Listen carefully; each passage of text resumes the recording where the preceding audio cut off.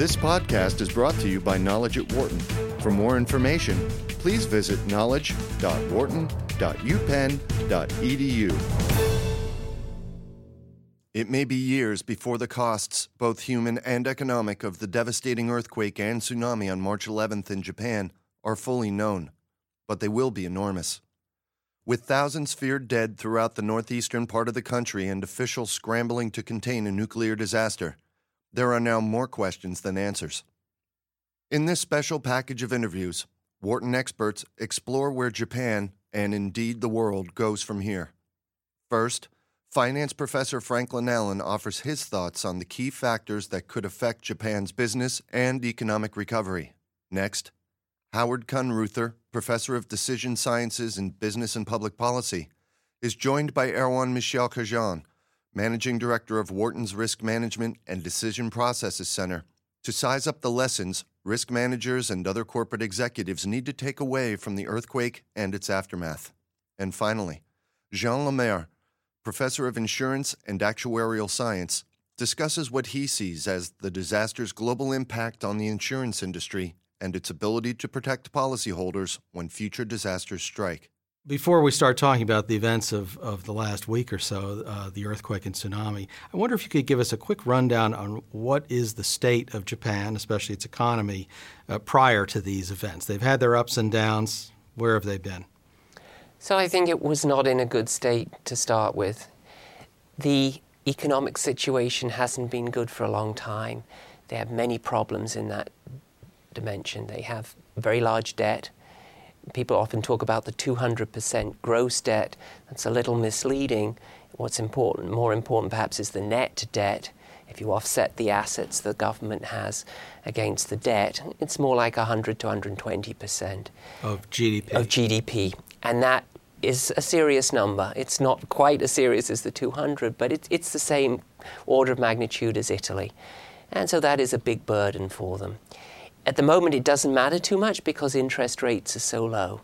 But if interest rates go up in Japan, this is going to be a big problem. The second problem they have is demography. They're getting older, and with this large debt out there, that potentially is a problem as to how they're going to support that. And then the third problem is a lack of competitiveness. What we've seen is South Korean companies have increasingly taken over in many areas. So Samsung, for example, has grown tremendously and has taken many markets from the Japanese companies that for many years dominated. So Panasonic, Sony, and so on have not been competing as effectively as they did 10 to 20 years ago. Even among cars, Hyundai, Kia, these companies are taking market share and doing very well. Obviously, Toyota's had problems in the last couple of years, and so Japan's economy hasn't been doing well from a competitive standpoint.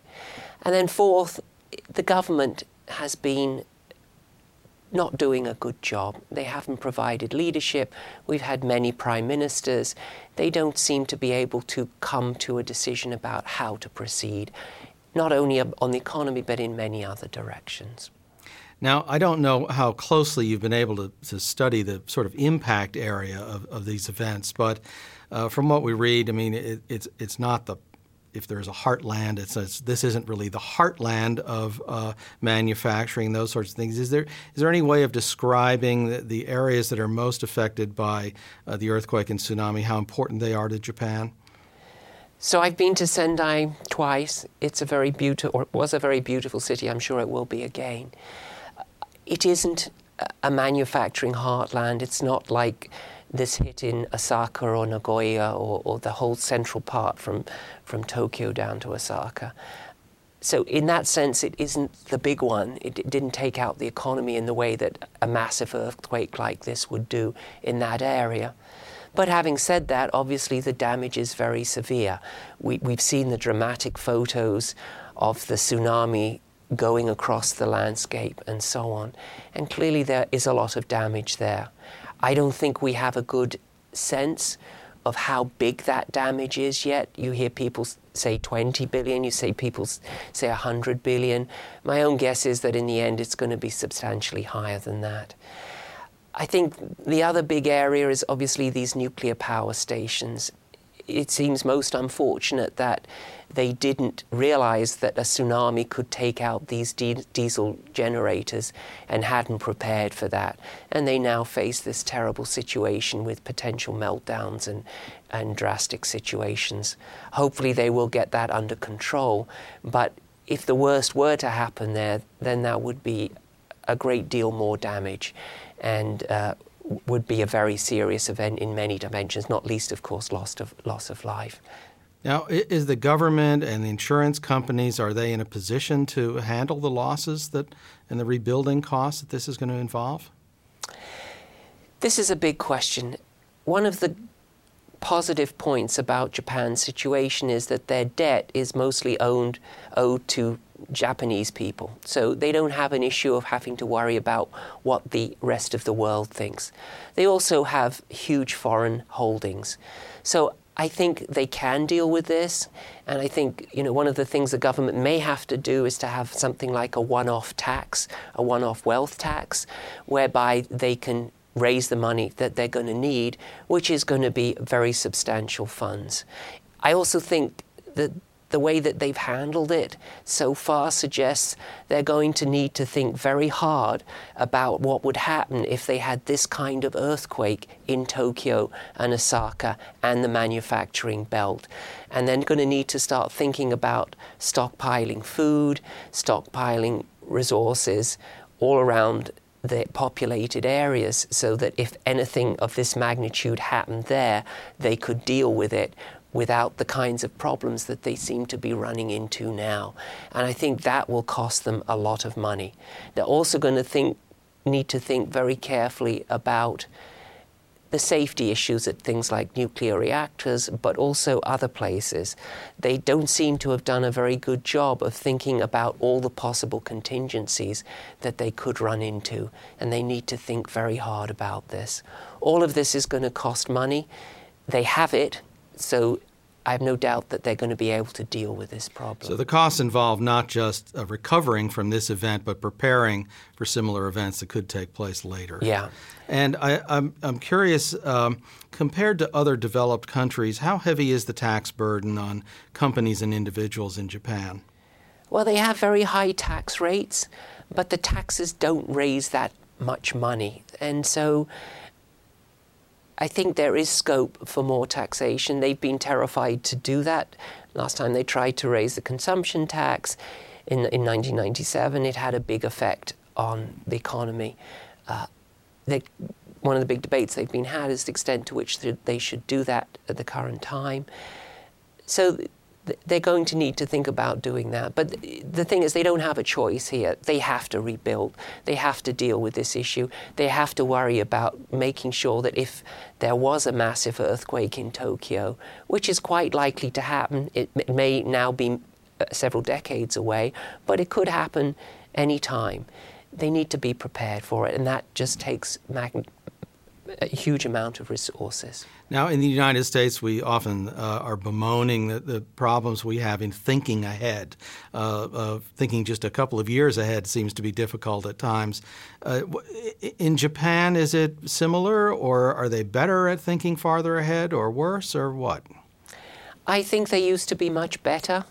I'm not so sure now that they are so good. I think these political problems, some of the paralysis that they've had, has prevented them from really thinking through what they would need in a major catastrophe. It seems as though it's taking longer than one would expect.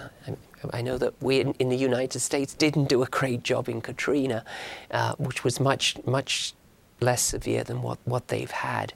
But they know that earthquakes are going to hit them. They've had them for hundreds of years. This is not something that's new or unsurprising. And what do you see as the main obstacles there to spending more to do that kind of preparation? Is the political system able to handle it? Is the public opposed to long-term investment?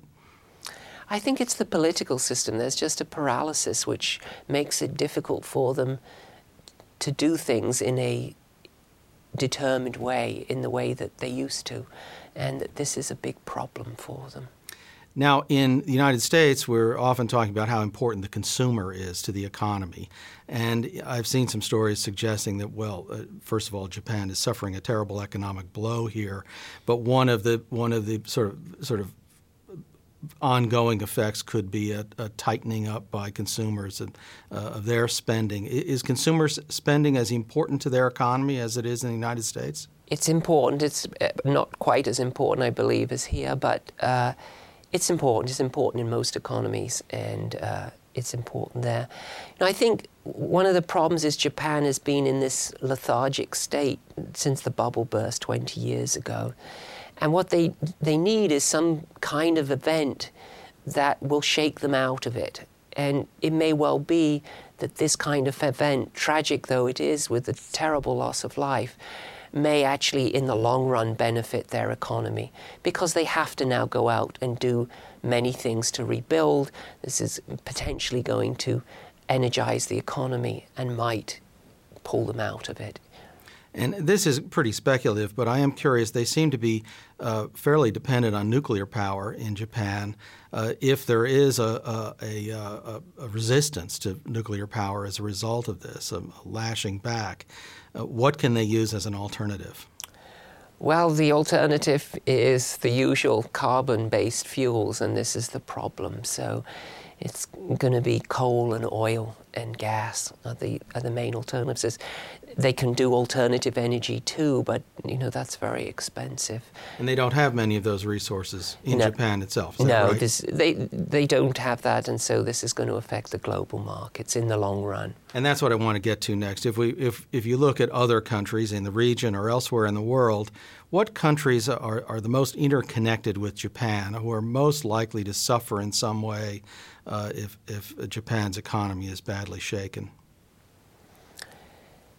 So that's an interesting question, and I think they're a surplus country by and large, so they run a surplus.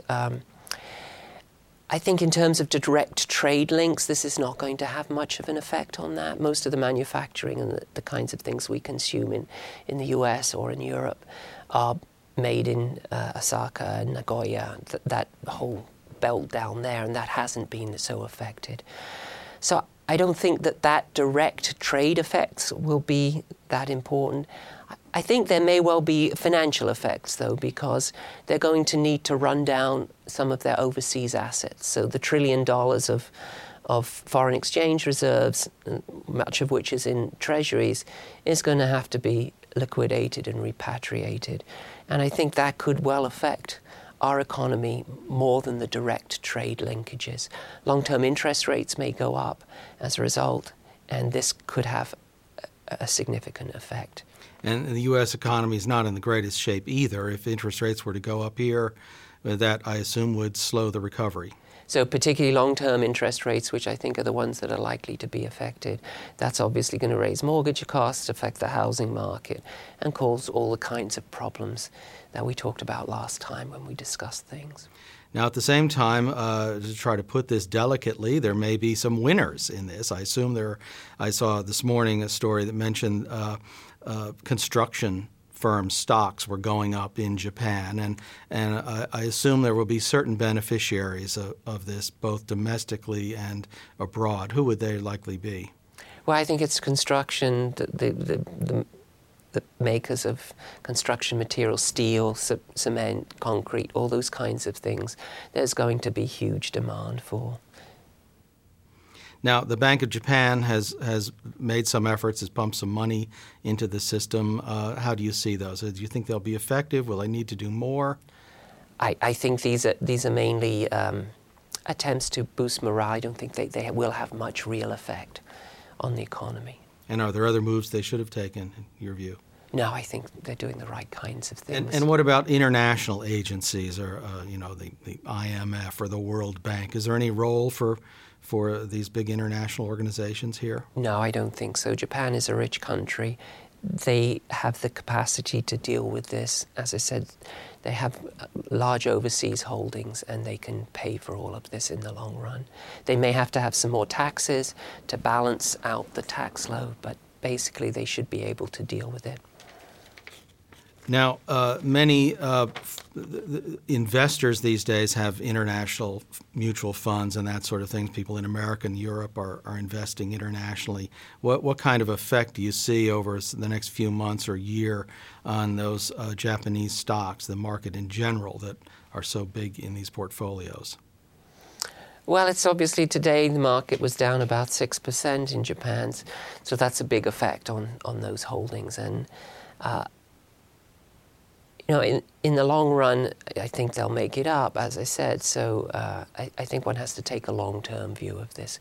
Clearly, they're going to have problems, but in the long run, I think they've absorbed many of these kinds of catastrophes before. The 1923 earthquake, the Second World War, all of these things are part of their resilience, and the Japanese respond very well to these kinds of national challenges. Now, you mentioned interest rates perhaps going up around the world as a result. Inflation as well? I think that the effects on inflation will be mixed. As I say, I think the commodities that they're going to be in high demand will go up, so steel, those kinds of things that are used in construction. I think oil is an interesting one, and a lot depends on how things play out over the next few days in these nuclear power stations. If they manage to keep the situation under control, the radiation leaks are manageable, then everything will be fine. They'll continue with nuclear power. If we see a major accident like 3 Mile Island or hopefully not, but anything like Chernobyl with an explosion, a nuclear kind of explosion, then things are going to be dramatically different, because I think many countries will have big reservations about nuclear power as a result. And one of the things we often see with nuclear radiation leaks is that the emotional impact is very high, often higher than is really warranted by the dangers involved. And there's some talk now that there could be these steam ventings going on for weeks or months.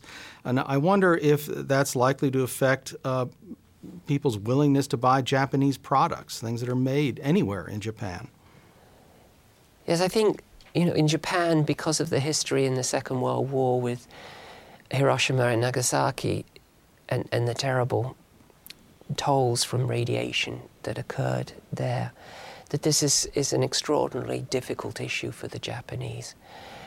I am sure that they will be on top of making sure that if there are any controlled releases of radiation and so on, that these won't contaminate goods or anything, and that certainly we shouldn't worry about Japanese goods having radioactive. And last question, I'm just wonder if you could put all of these events in Japan in sort of a worldwide context. We have lots of problems in the world. We have debt problems in the U.S. and in Europe, and I'm just wondering, where does this rank? Is this really something that's going to tip the balance badly?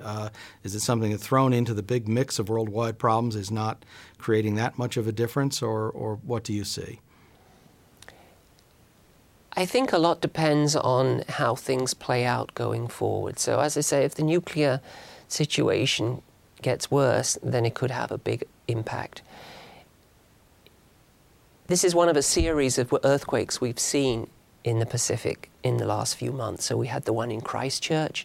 There were some in China which were fairly big. We've seen this whole pattern of aftershocks.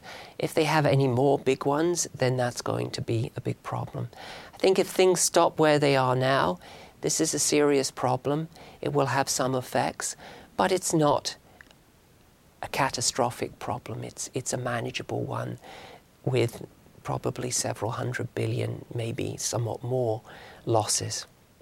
Well, we'll hope that's the case, or it's less than that. Thank you very much, Professor. Thank you.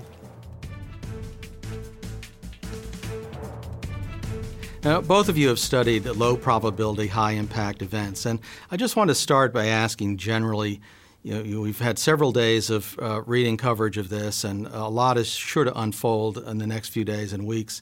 What strikes you right away out of the coverage here? I think there are two things that strike me right away. One is the magnitude and intensity of this event. It was the 7th largest earthquake in recorded history, and it had an enormous impact on the country on many different levels that we can certainly talk about. The second part is how well prepared Japan was for this, in the sense that they had building codes and other things in place, and yet even with that, because of the magnitude of the disaster and its interactions with other aspects like tsunamis and a nuclear power plant explosion, the devastation is enormous, and the consequences are yet to come. Well, I totally agree with that. I think if you had to put different countries on a scale from 0 to 10, 10 being the most prepared, Japan may be at 8 or 9.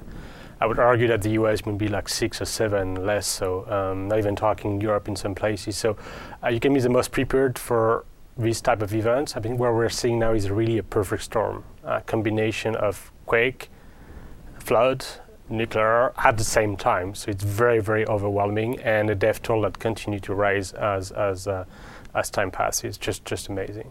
When you compare it, for example, to the earthquake in Haiti, one of the things that just an amateur, anybody looking at the news can see is the different construction of the buildings. And they have very strong building codes in Japan. Does anyone have codes that match theirs? No, I think Japan, of any country with respect to earthquakes, there are other disasters, but with respect to earthquakes, they have the strongest codes, and for very good reason. They have had more earthquakes, certainly of any developed country, than any other place in the world. And they know the dangers, and they've experienced it over time. Well, the other country that compares to Japan in some extent is Chile. We had a major earthquake in Chile last year as well. Not as rich as Japan, obviously. So, but the fact that Chile have had 8 or 9 earthquakes over the past 10 years made Chile one of the good students in that team as well, just because you have to prepare for what could happen tomorrow morning. Now, when you look at what we know so far, do you see any areas where the preparation on a realistic scale was not good enough? Well, it's an interesting question on what good enough is, and I think to some extent it was good enough for almost any type of earthquake except the kind of earthquake that we had of this intensity. And it raises a very interesting question that we have to raise as a society or as a global society. At what level do we put money in to the very, very low probability events? It is certainly the case that there are homes and other structures that could have been built better, and part of it may have to do with the income level of the people and where it was located. But certainly the intensity makes this problematic as to whether or not they could have done much better. Yeah, well, I agree with Howard on that one. I think it's too early to start blaming anyone here. We're still in a crisis mode, so I think let's wait for a few days and weeks, and then we'll start seeing what could have been done better. I think we are still in the crisis mode here. Let me just sort of break it down and look at some general questions that people have to deal with in planning for this kind of event. And first is the low probability. How do you assess what a probability is of this or even the more routine kinds of events? Do you go simply on past history, or do you adjust that somehow?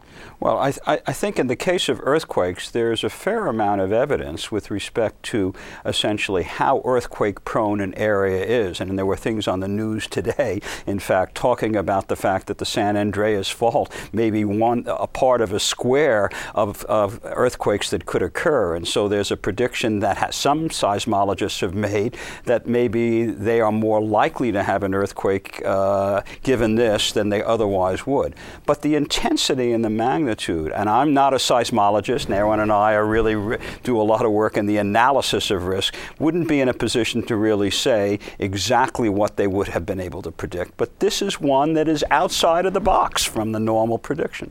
Well, and the other thing is, I think it's fair to say it's hard to predict earthquake in the following sense. We know that could happen. The question is when, and the when could be a very long time horizon. 50 years or 100 years is a long time for seismology, not for you and me as individual, but for earthquake it is. And the second point is that even though you come up with a probability, let's say 1 in 10,000, what does that mean? How do you translate that into action? It's very hard. So the perception of the risk is even more important to me in that case than the numerical number you get at the end. Now, we would assume that nothing we're doing is changing the risk of earthquakes, that that's somehow embedded in tectonic plates and has nothing to do with us. But there is climate change, and there are other things where you sort of wonder. They talk about 100-year floods and this sort of thing. They seem to come more often. So how do you adjust for those kinds of events where the pace and the history may be more volatile? Well, it's very, very interesting. There was a period of time, maybe 20 or 30 years ago, where earthquake prediction was on the agenda. And there was a fair amount of money that was actually given by the National Science Foundation and other research institutions for work in this area. I think they're less, there's a feeling that there's less likely to be able to do that today. And I think the best they can do are in certain areas, like in Turkey. They actually have had studies that because of the earthquake in 1999, they were actually able to make a prediction that another earthquake would occur within 20 or 30 years. Now, whether the seismologists are still as confident about that now than they were, let's say, 8 or 10 years ago is an interesting question. But it's very, very rare that they'd be able to do that. As Erwan was saying, the notion of when it's going to happen and where it will happen is really something that I think has been puzzling and a challenge for the scientific profession. Yeah. And on the top of that, a few things happen. Just to back to your questions, are they happening more often? I think there are a few things happening. One is we just gained another billion people on planet Earth over the past 10 years. The next 10 years will be another billion, so you're talking 7-8 billion people on planet Earth. The media coverage is much better. Now you can receive video live from what's happening in Japan 24/7. So you see more of that in your living room as well, so you feel the emotion much more. And last point, that more people are living in high-risk areas. The state of Florida here in the US is a good example. Population increased by 600% over the past 60 years. Some of the work Howard and I have done in a book called At War with the Weather, when we looked at these issues very, very carefully. So even before talking about climate change, take a look at how many people are living in high-risk areas. Are they protected or not? They are not. The economic and social consequences may be very, very high. So all over the world, people tend to live in coastal areas. The most dense populations are found where there's water and transportation. Yeah, absolutely. And that gets to the next question, which is cost. Now, there's obviously human cost, but there's financial cost as well in these events. And that certainly is a moving target. So anyone who's trying to ultimately balance risk and cost, how do they assess the cost? Well, this is one of the real challenges in this whole area. There's a direct cost, and that's obviously what we're hearing about now, lives lost, and that is and that's been changing hourly in terms of how many people have been lost, and the damage to buildings. But there's a large cost associated with business interruption. There's a large cost associated with a lot of the interdependencies. For example, you take Toyota as a company. They're trying to figure out what's going to happen to them in Japan itself, and they didn't have a lot of damage to their factory or plant because they were far from the earthquake, but they rely on supplies. So there's a whole supply chain problem, and the transportation and infrastructure, which we still don't know how serious it is, can cause real challenges. So I think we have to really look at these things in a very long run perspective. We can't just say right now that the cost is going to be X. It's going to be a matter of time before we really fully understand it, and it's these indirect costs that are going to be very important. Yeah, and then you can start thinking at a pretty strategic level within your corporation, for instance. Well, maybe there are low probability events, but how ready are we if something like that happened tomorrow? If I'm a Google today, I'm looking at whether an earthquake could happen in the Silicon Valley tomorrow and ask myself, are we ready for that? Do we have insurance? Do we have financial protection for that? That earthquake in Japan may be one of the most costly earthquakes since California earthquake in Northridge in '94. So you're really talking about a major event here. There's one other point is just to add, and it's one that we still don't have a very good handle on, and that's the whole nuclear possibility of radiation. I mean, that cost could be enormous if there really is a core meltdown, or if there are things happen not only to this area but to a much wider area. And a question came up actually in my risk class today when we were talking briefly about this as to what's going to happen to nuclear power. and the future of nuclear power as a result of this, and the whole perception of nuclear power, how safe it is, even though the Japanese have done everything in many ways to make it these plants quite safe, and compared to Chernobyl, it's a lot safer. But even so, the perception of nuclear power may change as a result of this particular disaster. Yeah, and one of the things that seems clear is that nuclear power has been kind of clawing its way back to respectability, right. And even environmentalists are saying, well, maybe it's better than some of the fossil fuel alternatives. Now, all of these calculations are up in the air. Well, I think it's more than that. People are seriously contemplating the alternative now. A good example is here in Pennsylvania. 3 Mile Island in 1979. I mean, nothing really happened there in terms of, it's not like you had millions of victims. It was pretty benign, but the perception of it changed the nuclear industry, at least in this country, forever. No new nuclear reactor built after Chernobyl, and that was like 30 years ago. So now you see, I was on the phone before coming with France. Companies like Areva and others were selling these nuclear powers to China, Brazil, and others. It's a booming business. Are thinking about the future of their business model, no question. I don't know if this is a little too far out of your bailiwick, but I am curious that the plants we're talking about in Japan are quite old, 30 or 40 years old, I believe. And there are other countries, I believe France has been building more plants more recently. Do you know whether the current technology is much safer than the 40-year-old technology? Do you know the French technology? As a French person, no, well, it's true for nuclear. It's true for everything. The technology is getting better and better and better. So that said, given the magnitude of this earthquake, I'm not sure that a brand new nuclear reactor will do much better than one that was built 10 years ago, maybe 30 years ago, if it's the case in Japan. So the quality of the construction will be better. But you're talking about devastating event here. That's a nuclear facilities tend to be built to resist to 10,000-year return earthquake, which is bigger than the one we're seeing in Japan.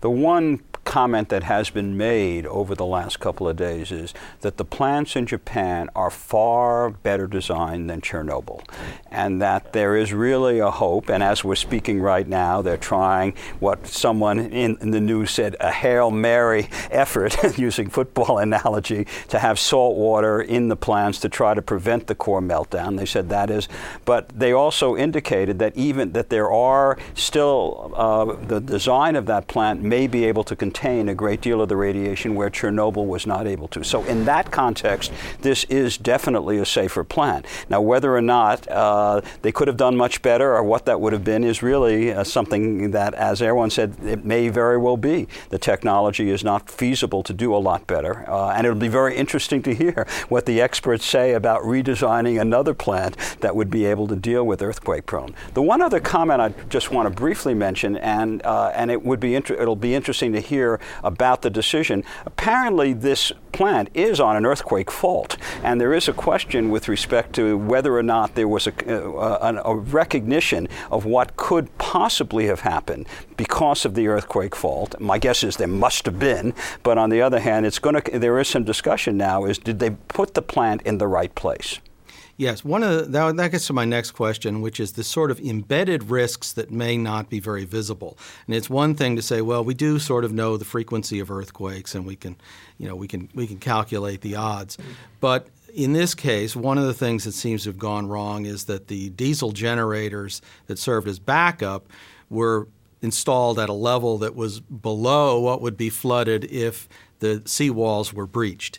And, of course, now that seems like an obvious error. But I would just wonder, when you're doing risk assessment, how much do you have to worry that there are things like that, minor details, or apparently minor, that could be overlooked, that could have devastating effects? You worry about it all the time. Any risk assessor makes a comment that they'll do the best they can with the knowledge that they have. The best example in the case of an earthquake was Kobe, because Kobe received an enormous amount of damage in the earthquake in the 1990s. It wasn't that the buildings weren't well designed. They just didn't know until after the earthquake that it couldn't withstand that particular type of shock, and they were unaware. And that happened exactly the same in California with respect to Northridge. There were there were designs they thought were very, very safe, and they just weren't.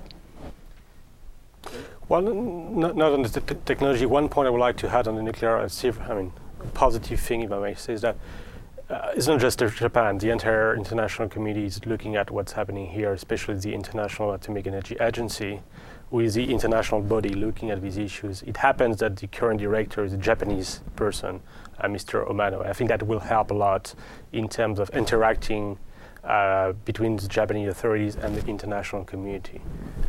So that's a positive note on the international. Now, let's say that this event is a big wake-up call to people, that they really need to be doing better risk assessment and thinking about these low probability, high impact events. Let's suppose one were the CEO of a major corporation and realized, my firm has really not been doing this. How do you start? How does the process begin? Well, first of all, I don't think that's a wake-up. We have had many wake-up calls over the past few days and few years. Sorry, just like it's keep arriving like every 3 months now. Earthquake in New Zealand a few weeks ago. Major flooding in Australia. Earthquake in Haiti and Chile. It keeps coming. So I think if you're a CEO, I hope you have been starting thinking about this issue. I think what we've seen so far is that more and more board of directors putting these issues on the agenda, much more than they used to just 3 or 4 or 5 years ago. So we see that radical change. How we start? Well, that's what we're doing here at the Wharton Risk Center. We've been doing that for 28 years now. So it's more than just explaining that quickly. There are ways you can handle these issues and do it properly. That's for sure. We know how to have to go outside and find experts who know how to do this, or is it something that can be built inside the company? Well, typically it's both. You're still driving what you want to do. You have limited resources you want to allocate to these issues, but you need expertise from outside to help you to do that, and we know how to do it. The question is, are you ready to start? If I could pose one challenge for all CEOs, and one that we have been thinking a great deal about and at the Risk Center in terms of our own research and interaction with corporations, how can the corporations think long term? How do they really can design strategies for not only dealing with the risk, but making these long-term strategies? Because there is a tendency to forget, and there is a tendency for feeling that we're okay after a period of time. And I'm not saying that corporations forget completely, but the real challenge is that there is a need to really have things in place that give the firm stability. So we raise that as a challenge. And I imagine there's an issue of incentives as well. If you go back and look at the financial crisis of a few years ago, one of the things that surprised many people is, well, why would people running these big fancy firms take risks that could destroy their firms? And one of the answers that's come out of the history of this is, well, many of them were able to make so much money so quickly by gambling so big that the future didn't matter all that much. And it seems to me that there's always a tension between immediate results and long-term planning, especially where it comes to expending money. Absolutely. And I'm just wondering what you see as the major obstacles to better disaster planning in corporations and in government. Well, you hit it right on the head. It's exactly that challenge of giving short-term incentives in order to be able to convince firms that they should do long-term planning. And you need both. You can't, if you think that you can do it just with a long-term plan without the incentives, it's not going to work for just the reasons you pointed out. And that's, I think, what we have to work towards, is giving something back the next year, but at the same time recognizing it's a multi-year process. Well, going back to our point a minute ago, I think if we can extend the time horizon upon which you make your decision, going back to your question about the financial crisis, if your salary or bonus would have been given to you not after a year, in which case that was very good, but after 5 years, depending on how your portfolio of clients would have been behaving over 5 years, I'm pretty sure you will have made very different decision rather than trying to game the system as we've seen happen. The same thing for earthquakes, the same thing for flood, hurricanes. Can you extend the time horizon? And if we do so, I think you can make that a win-win situation for many people. So there is ways to do it.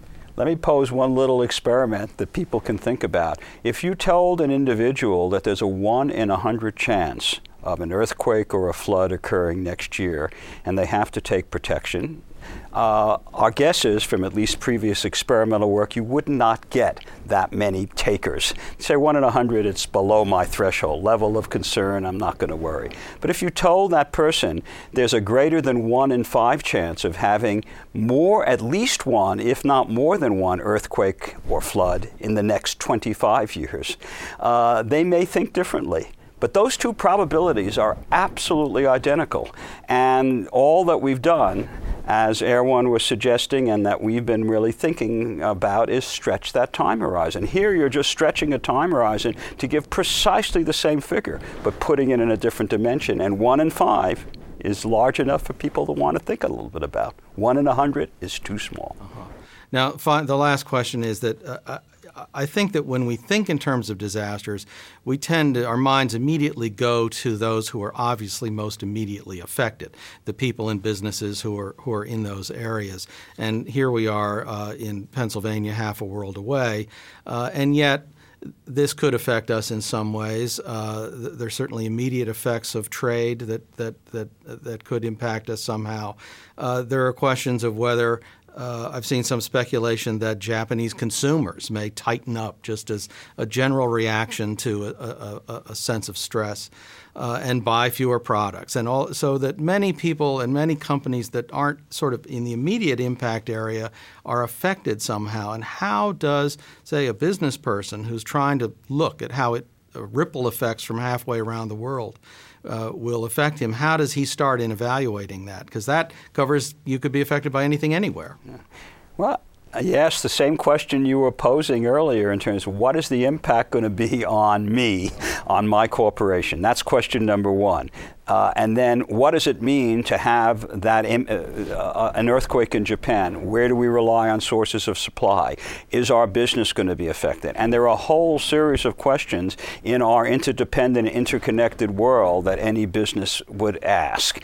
And I think that's what's happening right today. I think you're finding that around the world, everyone is asking a question along those lines. And then the second point, and the obvious one, is our compassion, our feeling that we are all in this together. And I think the feeling of really having to somehow wind up helping for reasons that are not just economic, but are for other social reasons is quite real. And we know the concern that everyone has about Japan today. And when you look at these kinds of interactions and how interconnected the world is today, I assume that planning for catastrophe is something that you don't just order up a plan and put it on the shelf to act on it someday, but you have to review it constantly as these conditions change. Well, it's more than that. I think that's a fair point. It's more than that in the sense that because we are living that small planet now, for me to prepare means that I need to prepare internally, make sure my employees are ready, but also to prepare externally with my suppliers, with other regulatory systems outside of my country. So the dashboard is really planet Earth.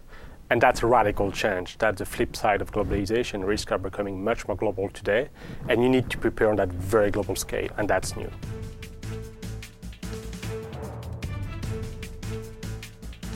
Well, we have an unusual opportunity today, which is that you have experienced a tsunami. And I wonder if you could tell us just a little about your experiences in the Indian Ocean in 2004. Actually, I was a first-hand witness of the December 26, 2004 Indian Ocean tsunami. I was in Thailand, invited by a former doctoral student of mine to teach a small course, finish up a couple of papers, and I invited her to Phuket Island to experience her first scuba diving experience. We felt the earthquake in the morning, but didn't think much about it. After that, it's just pure luck, I have no other words. Lucky that I selected a very quiet beach in order for this to be a better experience for my students. And maybe due to its orientation or slope, the beach wasn't hit that much. I was lucky because I selected a Swiss facility to provide the maximum security, and these guys were so un-Swiss that they picked me up 30 minutes late. Had they been on time, like most Swiss people are supposed to be, I would have been on the ocean. And then we saw the waters suddenly disappear. 1 minute, the shoreline was right there. 2 minutes later, it was like a quarter mile back. And somebody in the group knew about it. I didn't. somebody in the group told us, run. And so he gave us... They understood that's a sign of a somebody tsunami. knew about it. And so he gave us 2 very useful minutes of advance notice. We believed him since we felt the earthquake in the morning, and we started running. And that's why the first and the second wave just died at our feet, and we were out of danger for the third one, the big one that made all of the damage. When we came back, we just couldn't believe it. Our car was like 2 miles inland, totally destroyed. The beach was somewhat spared. I didn't see anyone dead at that time. It was only afterwards that we learned about the casualties. 280,000 deaths, still the largest natural disaster in terms of the number of deaths. Pure luck. I have no other words for that. The story may have been very different. It's absolutely chilling, and the news of the last week has just been absolutely chilling out of Japan. It was. Your field is insurance, and we're just curious. It's very early to assess the situation in Japan, but is there any way of saying how large these events are for insurers compared to other kinds of events? There are hurricanes, big fires, that sort of thing. Well, we don't know yet for this one, but obviously it's going to be a major, major disaster insurance-wise. Katrina cost about $89 billion, and that is the largest recorded natural event ever for the insurance world. Otherwise, hurricanes range, big ones, between $10 and $50 billion. This is likely to be exceeded with this event, but how much exactly, we don't know yet. Now, with events on that scale, do the insurers typically have the assets to cover those kinds of losses, or are these outside the realm of what they've planned for? Typically, insurance companies will build reserves.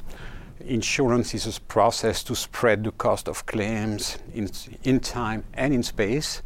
In time, obviously, there will be good years, bad years. This is a bad year, and it's only March. So hopefully insurance companies are going to they will have to spend most of the reserves that they have built over the years.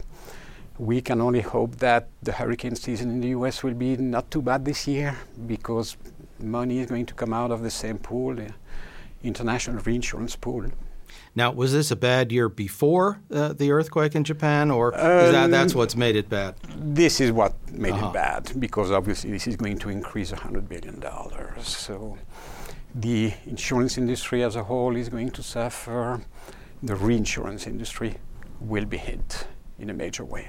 I want to get to the reinsurance industry, but first I'm curious about sort of the actuarial process in planning for these kinds of events. I think most people have a rough understanding of how insurance companies calculate the odds of car accidents and even deaths for life insurance policies. They have a lot of data to draw from, and you get statistically significant numbers fairly easily. But these major events are so rare. So how does that process work? It is obviously a lot tougher. A lot tougher, all the more so because of climate change. What actuaries do is take the data from the past and extrapolate it into the future. Here we can't do that. So we have to work with fewer data points. We have models, but we need to be more creative in building these models, using climate models to try to forecast what is going to happen. But this is much, much more difficult. Life insurance is so predictable. Number of houses that are going to burn down in the US, we know that. This is much, much harder work for us. Now, the element of climate change, I can imagine how that might affect the tsunami. It might affect sea levels and that sort of thing. Not the earthquakes themselves, though, does it? Or does it? No, it doesn't. But it does affect certainly the level of flooding that you get. It seems to be affecting the severity of hurricanes. Is that right? It will impact hurricanes, the level of flooding, certainly. What is also changing is you have more assets next to beaches than you used to. Actually, it seems that the 60s and 70s were very quiet years in terms of hurricanes. But that's when people in Europe and the US became rich and started building houses around the beach.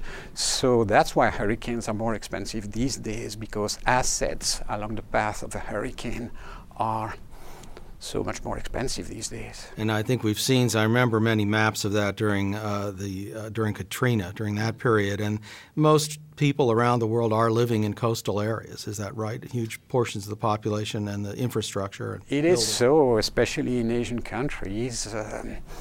Their livelihood depends on that. For us, it's like beach houses, but for them, they need to be close to the beach. Now, the other element is you have to assess the risk of an event occurring, but then the cost. And I assume that that is a moving target all the time. Is that right? It is a moving target altogether. It is really moving all the time. We know about the cost of the assets that are in the likely path of a hurricane. We know the percentage of people who buy earthquake insurance or hurricane insurance. We cannot really predict the exact path of a hurricane. And a 10-mile difference can make an enormous difference in terms of insurance losses.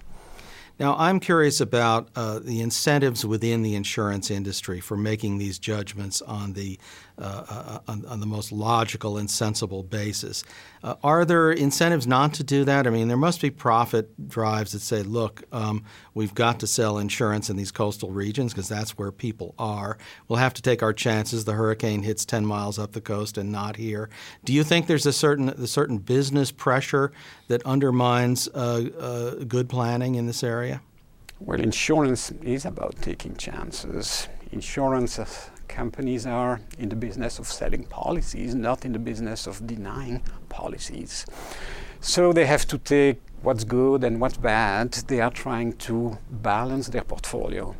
If they have too many houses along a likely path of a hurricane, they are going to try to get rid of some of them through reinsurance contracts. They are going to enter into risk-sharing agreements with other insurance companies.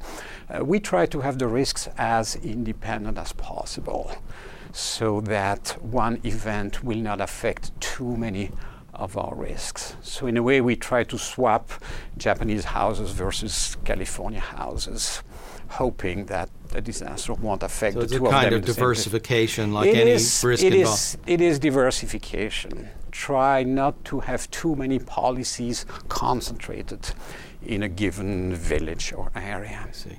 All right. And you've mentioned the reinsurance industry. It's a word many of us have heard, and I think many of us don't quite get. This is sort of insurance for insurance. Can you explain what reinsurance is? Indeed, it is insurance, but one step further. An event like this mostly is going to be paid for by Japanese insurance companies, of course, but they are going to suffer, really, and they may not have the ability to pay for it. Fortunately, insurance works, reinsurance works, and I'm sure that these Japanese companies are linked to European, American reinsurance companies through hundreds of contracts. So essentially, pretty much everybody in the affluent world is going to pay for some of it. And yes, we are going to pay a little bit more, even American citizens, on their homeowners policy next year, because we are going to pay for a little bit of that, helping Japanese insurance companies, helping the Japanese economy at the moment where they badly need it. These are huge contracts, hundreds of them, and they span the whole world. I'm sure that hundreds, if not thousands, of insurance companies are going to end up paying for this. Now, when I think back of a few years ago to the financial crisis, and one of the issues we talked about a lot here at Knowledge at Wharton during that period and wrote about was that there had been a sense that many products were being used to make it easier to transfer risks so that individuals and institutions and investors who were most willing and most able to bear risk we're able to get it through the kinds of modern contracts and derivatives, the things that were available. And then when the crisis struck, there's a somewhat of a sense that, well, maybe this is a process that allows contagion to spread more rapidly. Is there any sense that the insurance industry is spreading danger further than it should through these kinds of things, or is this a reasonable balancing out? I'm not too concerned. I think it's a good thing that all of us are going to pay for this. Japanese companies, even though they're pretty large, they probably can't pay for all of this. So that's why it's good that we are spreading the risk in space and over time. We are going to pay for this year, but also in the future. A risk is that insurance capacity is going to be reduced in the sense that it may become much more difficult to pay for the next one if it occurs soon. So we really hope that the next one doesn't come anytime soon to build up new reserves. Now, when we think of we have sort of your basic insurance company that we're familiar with, the companies we deal with on our individual policies, and then we have the reinsurers that we've just been discussing. I take it that the reinsurers operate pretty much on a global basis. Do the ordinary insurance companies do that as well? Some of them do. Some insurance companies have their own reinsurance network, but it isn't as global, and obviously they don't have as much expertise as the professional reinsurance companies in Switzerland, Germany, England do. So yes, insurance companies do it a little bit, but probably not for hurricane risks. They will exchange risks for life insurance. Like if they have a life insured for $50 million, they are not going to keep it all. They are going to co-insure it with other insurance companies, or they are going to keep the first $5 million and reinsure it. But typically they would do that for the common type of policies that we know. One of the sort of the poster children of the financial crisis was AIG. But many of AIG's problems, its main problems, came from a trading unit in London, I believe, that really didn't have that much to do with the insurance operation. Do you have any sense that that insurers themselves are taking risks that they shouldn't be taking, or does it seem to you like a fairly well-run industry in general? That's a very broad generalization, but I'm wondering. AIG's problems did not come from its insurance operations.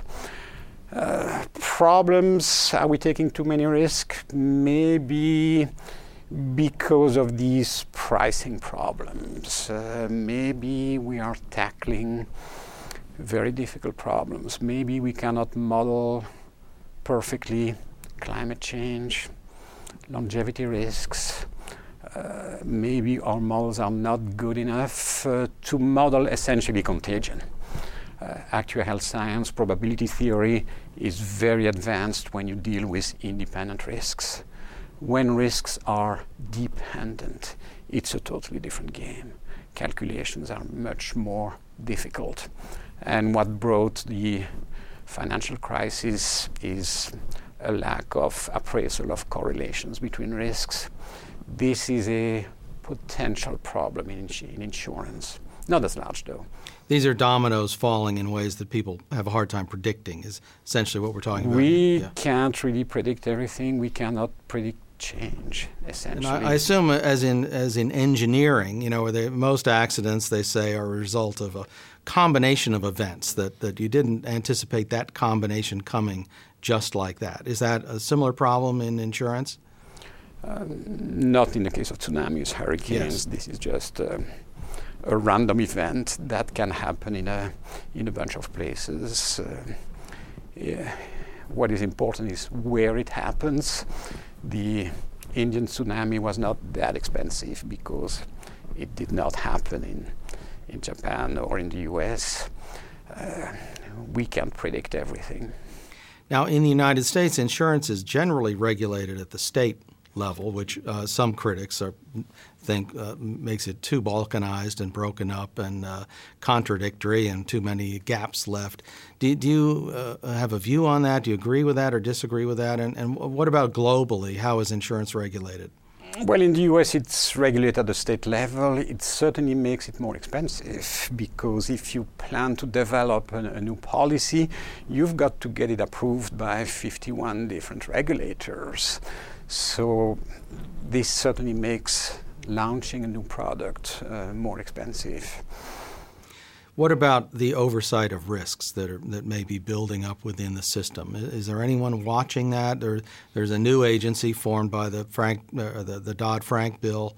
Is that going to take care of that kind of problem?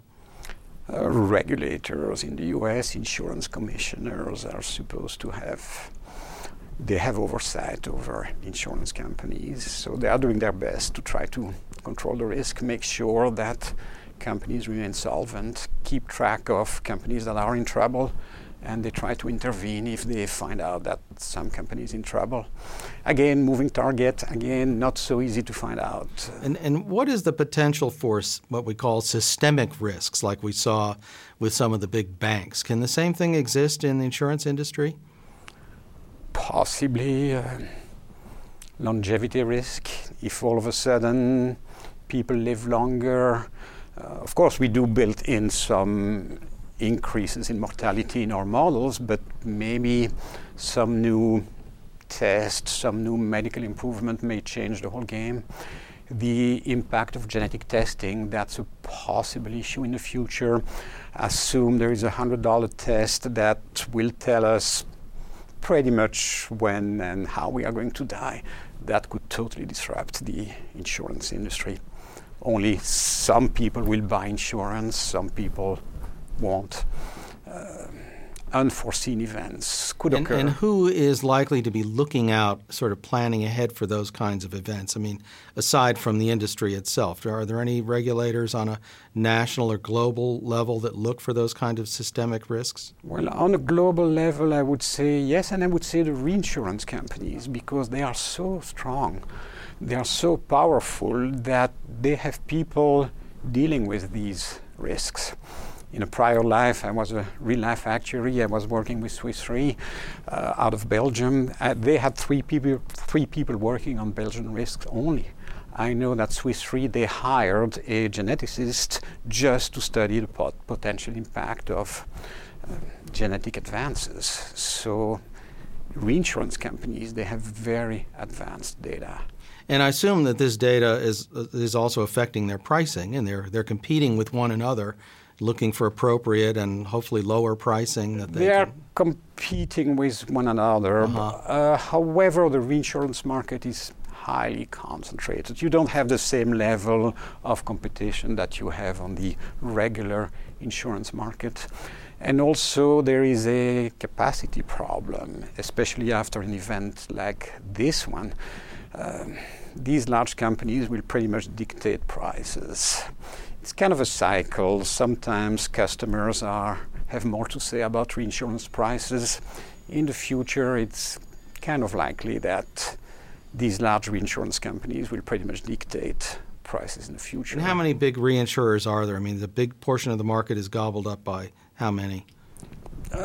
Maybe 10 reinsurance companies, mostly situated in Switzerland, in Germany, Lloyd's of London, Bermuda, lots of offshore reinsurance companies. So the bottom line here is you believe that the insurance industry can absorb the costs of these events in Japan, but that all of us are going to pay a little bit more because of it.